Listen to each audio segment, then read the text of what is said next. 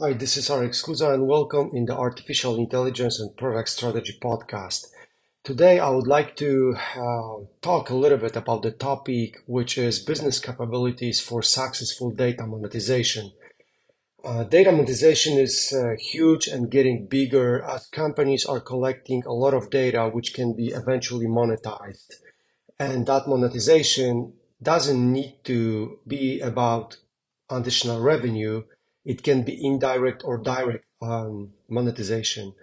The difference between indirect and direct monetization I explained in my one of my previous podcasts. Today, I would like to focus on the business capabilities. Um, Ideally, I would like to mention today three several elements of successful data monetization. First one I would like to talk about is what successful data monetization requires, as it requires several types of roles depending on the context and type of the information offering. That roles are super important from this successful data monetization point of view. First role that is critical, it's data management professionals. Usually those are people that are looking after ensuring that data is high quality and compliant. Speaking about data quality, it's a very popular topic nowadays, and there's so many different resources around to study, but basically we're talking about the quality of data that is necessary for a specific exercise. What I mean a specific exercise is a different quality is required for machine learning and deep learning for supervised, unsupervised, or just simple regression. So data quality is something we feel that the data needs to be a high quality data.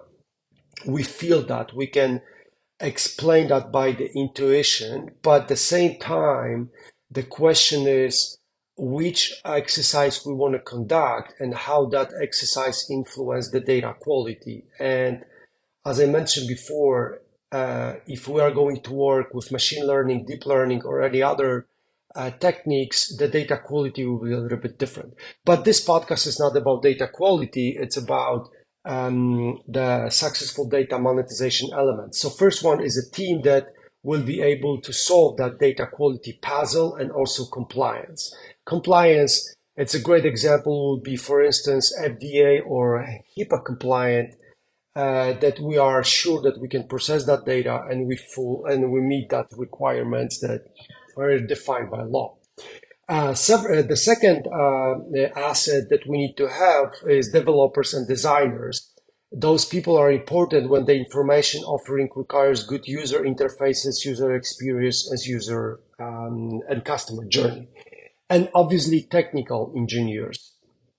Those people are looking after security, cost-efficient networks and infrastructures that needs to be built as a part of the information offering. The good example will be those people are able to answer a question, should we go with Microsoft Azure or maybe we should go with something different? We should consider AWS as our cloud provider or maybe Google Cloud. So that's those three people, those three skill types like data management, developers and designer, technical engineers are building a condition number one for successful data monetization. The second element is appropriate platform for data monetization offering. This is very critical for both user compatibility and cost efficiency. The requirements of the platform depends on the type of information offering. So for instance, if we are going to look after image recognition or text recognition, probably AWS will be a good solution. But if we need something very popular and scalable, maybe a Google Cloud will be different, especially if you want to work with documents, text, and this kind of opportunities. So that's the second element, very critical for successful data monetization. And the third one is perception of the customer existing, evolving, and future needs are also a key for successful and sustainable data monetization. The primary reason behind that is that it allows organizations to develop information offerings that continually address important problems and decisions for the customer. And here we have two elements: deep domain expertise and customer interaction. Deep domain expertise knowledge is through hiring employees who have previously worked in the domain or even for the customer, or training current employees on the domain. One of the important question will be example could be a supply chain. If you want to make a difference in the supply chain, for instance, by automating orders and sending trucks in a different order that it was done before, by predicting the routes, we need somebody who spent substantial time in a supply and chain and logistic industry to make sure that that person can provide those insight knowledge that help to streamline the work and redesign the processes and build predictions.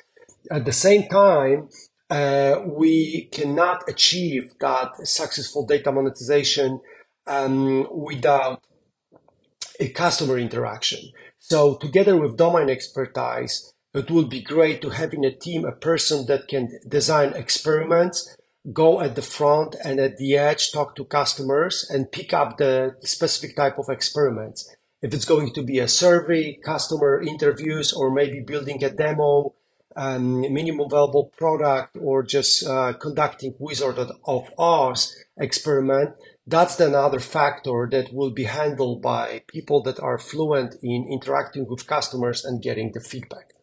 So for today, I would like to summarize that quickly, that those three elements are super critical for successful data monetization. Let me quickly repeat them. First one is a team of data management developers and data management professionals, developers, designers, technical engineers. Second element is appropriate platform, depends on the goal of the data monetization strategy. And the third one is domain expertise and customer interaction expertise. So thank you so much for today. I hope to talk to you soon and take care. Bye-bye.